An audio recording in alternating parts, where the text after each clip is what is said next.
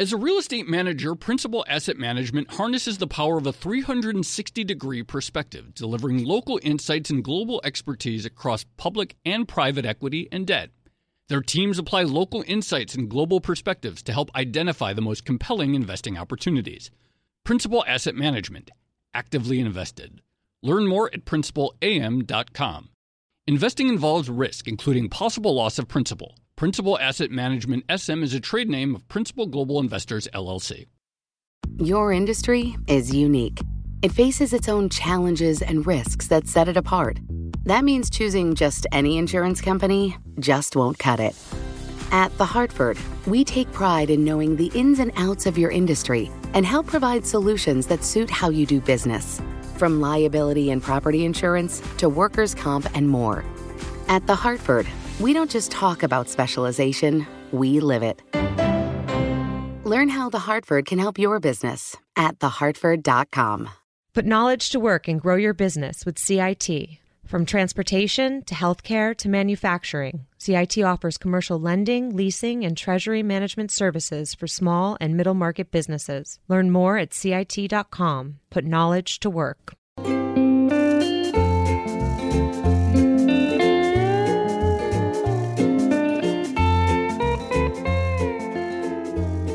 Hello and welcome to another episode of the Odd Lots podcast. I'm Joe Weisenthal. And I'm Tracy Alloway. Hey, Tracy, you know what I was thinking about recently? No, what? Remember that time you came over and had dinner at my house?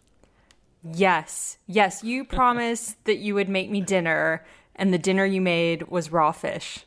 So really, you didn't make much.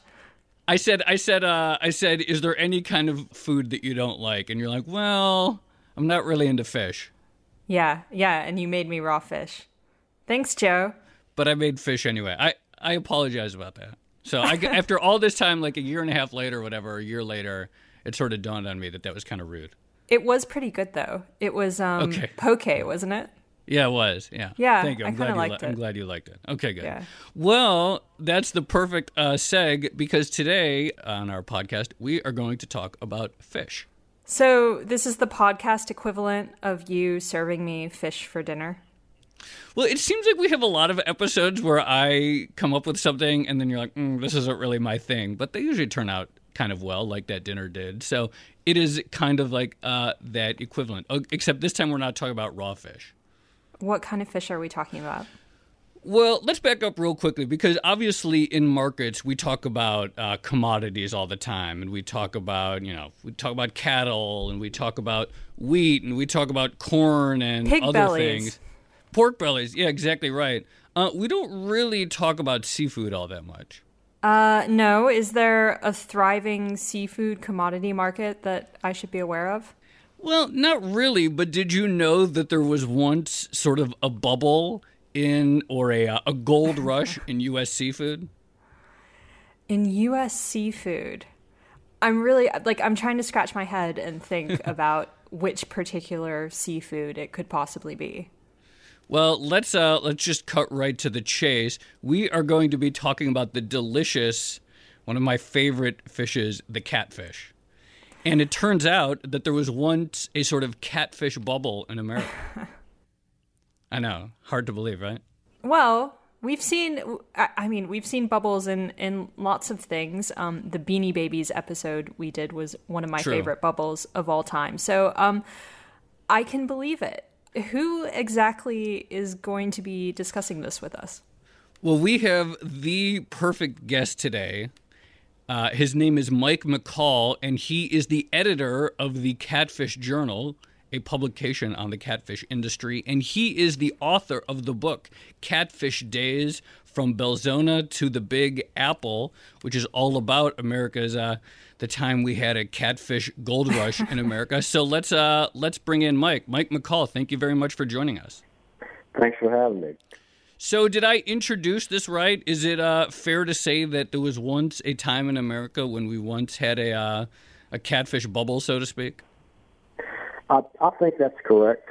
The way the business came on in the 1960s and started growing in the 70s and really the 1980s and 90s, there was just big heyday in the business, everybody had to get into it. And of course, the business is mainly in the South, but people were coming from all over the country. And if you look at the statistics, it was just booming, and up until around 2000, and then started going down. So you mentioned that it mostly boomed in the South. I was recently in Mississippi, where I had some delicious fried catfish at the Taylor Grocery outside of Oxford, Mississippi. So tell us the story. Why did people get so excited that they felt that they had to get into the catfish business back in the 60s and 70s? Well, it started off slowly and began to pick up some steam. And honestly, the news media, I believe, was a factor, because the story was covered as a real novelty in some ways, and it is a novelty, I guess, compared to other agriculture businesses. But it was covered in all the national media. There were events in Washington, D.C. and in New York, and the industry started advertising in 1987, and there was a really nice ad campaign, public relations campaign targeted to food editors for people who were not familiar with catfish, and that really, it was just like going into second gear in a race car. It just things really started to pick up. Joe, your choice of topic is going to backfire on you, because I want you to know I was born in Arkansas. My grandmother lived there pretty much most of her life, and I remember as a young kid going to some catfish farms and looking at the catfish. We also went to chicken farms, but maybe that's a topic for another episode. So, Mike, in terms of the catfish farms, what was the sales pitch? And was the sales pitch aimed at, small operators, like small farmers, to get them into the industry? There really was no sales pitch to farmers to get into catfish farming. They just gravitated to it. They were looking for something different. Your row crop business was down, and if you had land and a little money, it's an expensive thing to get into. But people just started gravitating to it. Like Reader's Digest had a story on catfish farming, and I think about 73, and millions of people read that. And the Catfish Farmers of America office, little one-man office at the time, phone was ringing off the hook. They got thousands of letters. Everybody wants to get into it. So really, people just wanted to get into it. Now, every great boom or bubble has a story, a dream attached to it. And in the case of catfish, people really thought it was going to become potentially as big as chicken, right? That it was going to be the next great American white meat. People all around the country would just make it a staple of their diets. Right. It's true. Structurally, there's something quite different about the catfish farming industry compared to, let's say, poultry industry, which is a mature, vertically integrated industry. The poultry companies, Tyson's, whoever, they contract with growers to grow the chickens. They have their own processing plant. They have their own feed mill. So it's more of a market-driven industry. Catfish is more of a producer-driven industry, because the farmers were growing fish for whoever would buy it from them. And yes, they might own stock in a processing plant.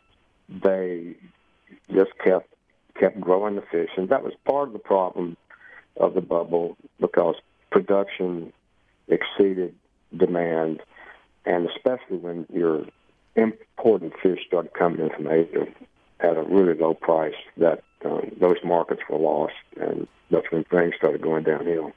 So, Mike, before we get to that point, if I was someone in Arkansas in, say, the late 1980s, and I was interested in getting into the catfish industry, what would I actually have to do in order to participate? And, what kind of investment would I have to make? How would I actually begin farming catfish? Great question. Well, you'd have to have a pile of money, for one thing, and some land. When you say Arkansas, are you talking about like the southeastern part of the state? Well, I was born in Blytheville, but my grandmother was in Hope, Arkansas for a long time. I'm glad we're getting into specifics. I wouldn't want to have a discussion about the economics of catfish farming in Arkansas without pinpointing the region. Correct. Well, what you would do back in those days, you would talk to people. You would talk to your extension service about the land you own. Would it be good for growing catfish? Is the soil right? Do you have plenty of water? And, of course, do you have the money to build ponds? In some cases, you might have had to buy stock in a processing plant, which gave you rights to sell to that plant. There are a lot of factors. There's an old saying in the business that you're not going to make any money growing fish. You're going to make your money selling fish. I like that. So that's kind of something that a lot of people did not think about. And we'll get into this later, I guess, but that whole scenario has kind of changed. Things have quieted down, stabilized in the industry. Those things really don't happen anymore. Let's get even more specific because our audience is pretty nerdy here, and I think they'll enjoy it. So let's talk about how many acres of land you could get, how big of a pond you would need, and the unit economics in terms of the cost of feed for X amount of catfish protein relative to, say, how much that same energy or feed cost would get you with, say, chickens. In the early days, some of these catfish ponds were as large as 40 acres or so, and it proved to be highly inefficient. The industry transited to smaller ponds, easier to manage. When I say smaller ponds, today they're 10 to 15 acres. The old number that's always been bandied about, it's going to cost you about $3,000 per acre to get into the business. Now, that includes building your ponds, forming your levees. And, of course, you're going to need a lot of equipment. You're going to need tractors and trucks. You're going to need aeration equipment to produce oxygen in the ponds. You're going to have to, of course, stock your ponds with small fingerlings that you're going to buy most likely from somebody else. So let's say you stock your fingerlings, then, of course, you have to grow them. And in the case of catfish, it's going to take you roughly a year and a half to grow that fish to maturity. You're going to pour in the feed in there, which that's dependent on your grain cost, which go up and down. Sometimes it's been very high, and lately it's moderated. So you're going to be spending all that money, and, of course, on people, too. You got to have people to run the farm. And then, in a year and a half or so, the world can change. Prices might be down. They might be up a little bit. Grain prices will be up and down. There are a lot of variables. And, of course, at the end of the cycle, you need to sell your fish to a processing plant. And the processing plant owner and you might not be on the same page. Of course, you want to move your fish in an orderly way, but depending on the market, depending on how much fish are out there, it can be a really difficult thing to work through. That's what happened around 2000 when the industry hit the highest production ever, and yet the fish prices for the farmer were the lowest in 25 years. So things happen. Today, inventories are managed better. You don't really have that oversupply. Of course, we've lost so much of the acreage, but it's a more manageable situation now. Mike, before we get to the overproduction and the bursting of the bubble, I just want to press you on this point because the description you just gave of how to get into catfish farming, it's not a cheap investment and it's not an easy investment. It sounds like you have to be pretty serious about it. So could you just dive in a bit more into the psychology of the people who got into this industry and whether or not, were there companies or like sales reps that were trying to push them into catfish farming? I don't believe there were actually sales reps. There were people during the early growth years, I guess the processing plants were trying to get people involved in catfish farming because they needed fish. And that was the dynamic at the time. When things started going better, the bankers started pushing people to get into catfish because in the South, your row crop prices were really low. And there were people with land, and they wanted to get something better out of that land.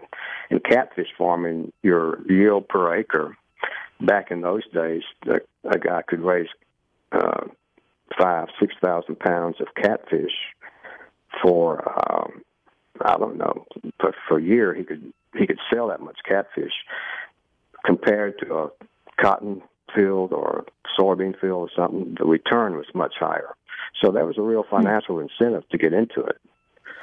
So I don't know if that answers your question. It's just a simple matter of people wanting to get more out of their farm, and a lot of them were diversified. They continue to do row crops, but here were some catfish that they could grow and could really churn some money at the time. It was just another market to get into for a farmer. I feel like the detail about the bankers encouraging farmers to get into catfish is a sort of crucial classic stop on any bubble. I want to take a quick break for a word from our sponsor. Put knowledge to work and grow your business with CIT. From transportation to healthcare to manufacturing, CIT offers commercial lending, leasing, and treasury management services for small and middle market businesses. Learn more at CIT.com. Put knowledge to work. And we are back with Mike McCall. He's the editor of the Catfish Journal, and he is the author of the book Catfish Days, From Belzona to the Big Apple. We are talking about the time, the true story of when America actually had a catfish bubble, mostly in the South. I want to get very soon to the sort of bursting of the bubble, but before we do that, I want to ask you, in any great boom or bubble or gold rush or whatever it is, you're always going to find some colorful, larger-than-life characters who really defined the moment. From your view, who are some of the most interesting people, the prime movers of the catfish boom? Well, in the Mississippi Delta, which is a major agricultural area, there were some interesting folks who got into that business. But there are also a lot of people who came from outside of the business and thought they could make big money. If you recall how I started off the book, Joe, with a group up in New York that decided they could see the growth of the industry, they could see the slick advertising. This is late 80s. They jumped into it, raised $20 million or so, came down to South Texas, built a farm, built a processing plant, and went straight down the tubes. So that was that kind of dynamic going on. Insofar as individuals, I have to be careful about mentioning names. Sure. So I'll try to walk around that. All right. Money was flowing everywhere back in the heyday, and I say the 1980s were probably the heyday up until around 1990s. People were spending money in any way they can. That the profits were so big. There were lots of parties. There was lots of traveling. There were I don't know how to explain it. It was just money was going everywhere, and it appeared to be no end to it too. And when they looked around one day and realized that they couldn't sell the fish, they didn't have money to buy feed because they weren't selling any fish, and then boom, I guess that's when things started. Around 2000, started going down the hill. So, Mike, what was the exact tipping point for things to go downhill? Was it just overproduction, or was there something else? It was basically two things. Production was overshot the market, and then you had cheap fish from Asia started coming in, mainly from Vietnam, some from China, and they took over the markets. Normally, when the industry would overproduce, eventually things would tighten up, supply would tighten up, and they'd just keep on going. But this time, they lost sales to the restaurant chains, to the food service companies, and it just started going down the hill. And it took 10 years to work out those inventories in the pond, and people drained their ponds. They couldn't do it anymore. Feed prices got very high, and they just couldn't hold on. That's why we've lost over half the industry. At some point, your bank is going to shut you down if you don't shut it down yourself. Do you have any stats in terms of how big the either overall or specifically in a state like Mississippi, how much acreage was devoted to catfish farming at the peak, and how much it's come down to now? In Mississippi, they had about 110,000 acres of water catfish production in 2002, 2003. Today, they're down to 35,000 acres from Mississippi. So they went from 111,000 acres in 2002 to 35,000 acres in 2016. Arkansas, Tracy, went from 38,000 acres down to less than 5,000 acres. So people were just, they just couldn't hang on. They had to do something.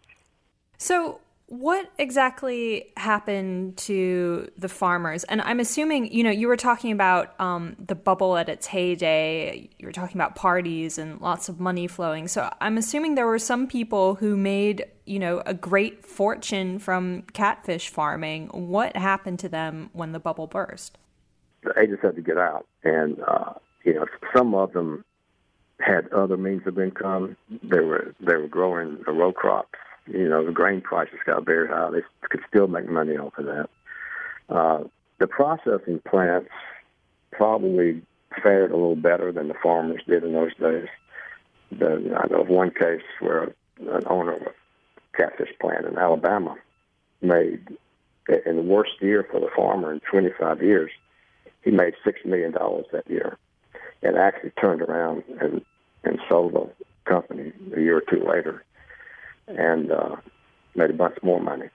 So there was still some money to be made, but for the rank and file farmer, they just had to get out. Some of them lost homes, and the banks took over. Some of them, some of the farms were converted to wetland reserve programs where they could make a little money off of that. To try to, the goal was to return the land to its original purpose, and the government will pay a little bit for that.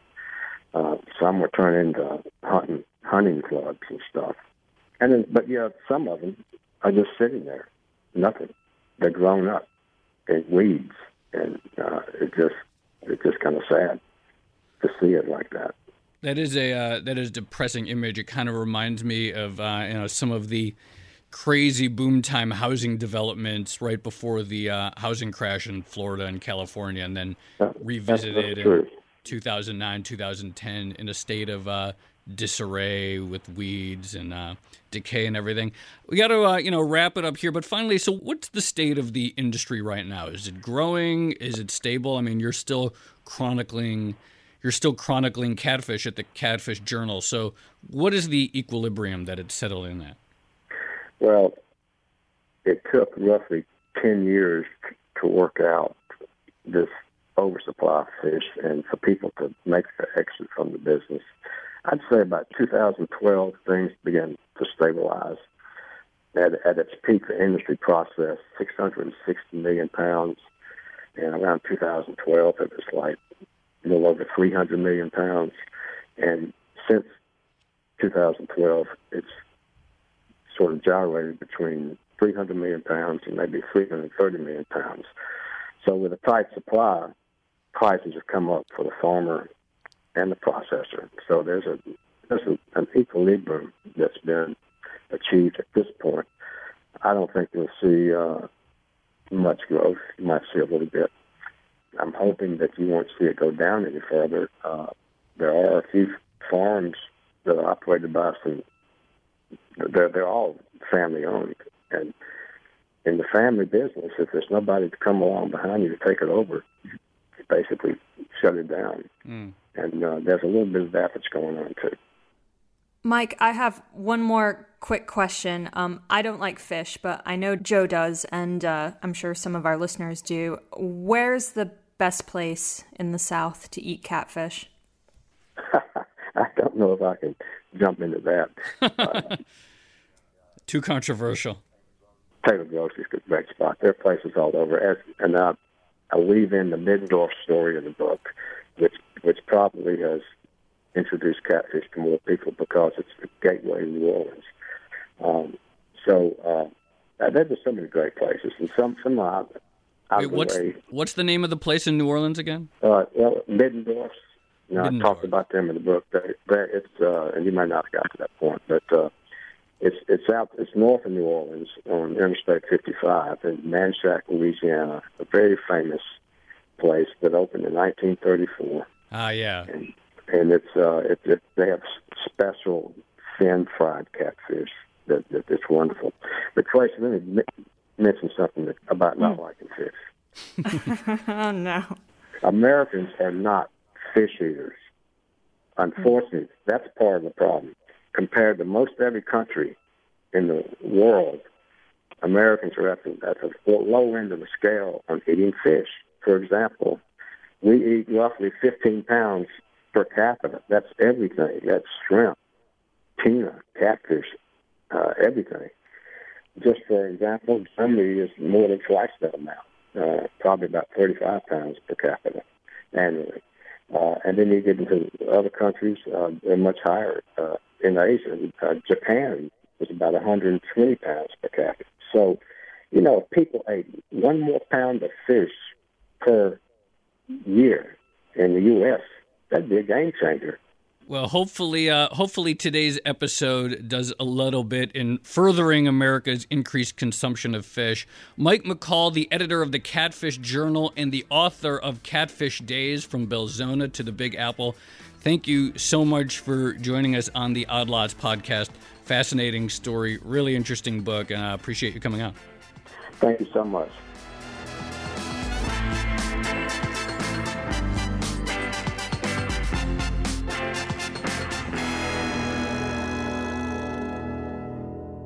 So, Tracy, I think we really have to do an Odd Lots road trip to Middendorf's in Manchac, Louisiana. Oh, I am so there. I will even eat fried catfish in order to do that. Have you had fried catfish? Because a lot of, I have family members who don't like fish, but they totally make an exception for fried catfish because it's not fishy when you eat it. It's, it's just good fried food. I think, for me, the thing about fish, it's more the idea. It's more the, scaly, slimy fishies that you are eating. Catfish isn't like that, so... Well, anyway, I'm trying to get over it. Right. I did go to your house, so you'll have to invite me over for more fish at your place. Sounds good. But also, I do really like that story because it makes me think that there's probably numerous sort of booms and bubbles and gold rushes and whatever you want to characterize it as, sort of that we never hear about. We know about the big ones, whether it's stocks or the internet bubble or even Beanie Babies. But I suspect there's just numerous more out there for the finding. Yeah, you know what I was thinking about while he was talking about catfish? Do you remember a couple years back there was a lot of talk about buying alpacas and farming alpacas? Do you that was the only sort of agricultural equivalent that I could think about. But the thing I love about all these bubbles is the psychology is, it varies a little bit, but it's almost always the same. It's, people get kind of lured in by the promise of higher returns, and eventually there's so much money pouring in that you reach some sort of tipping point. Right. I guess when you get to the tipping point, that's the most interesting thing, right? And if you get the timing right, then you can become a millionaire. And if you get the timing wrong, then you lose everything. Also, how awesome do you think a catfish party was in the 80s? Don't you, I just want to be at one of those parties so bad right now. So you've read the book, right? Are there photos in the book? I want to see photos of a catfish party. There are more photos of farms, not so much photos of the parties themselves. But in my mind, they're the most fun parties in the world. Yeah, I'd love to see that. All right. Well, on that note, so Tracy, you have a standing offer to come eat catfish anytime. I'll make some. But until then, this has been another episode of the Odd Lots podcast. I'm Joe Weisenthal. You can follow me on Twitter at The Stalwart. And I'm Tracy Alloway. I'm on Twitter at Tracy Alloway.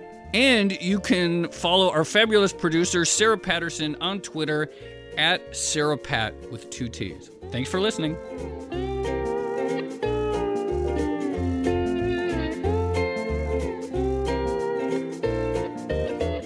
Put knowledge to work and grow your business with CIT. From transportation to healthcare to manufacturing, CIT offers commercial lending, leasing, and treasury management services for small and middle market businesses. Learn more at CIT.com. Put knowledge to work.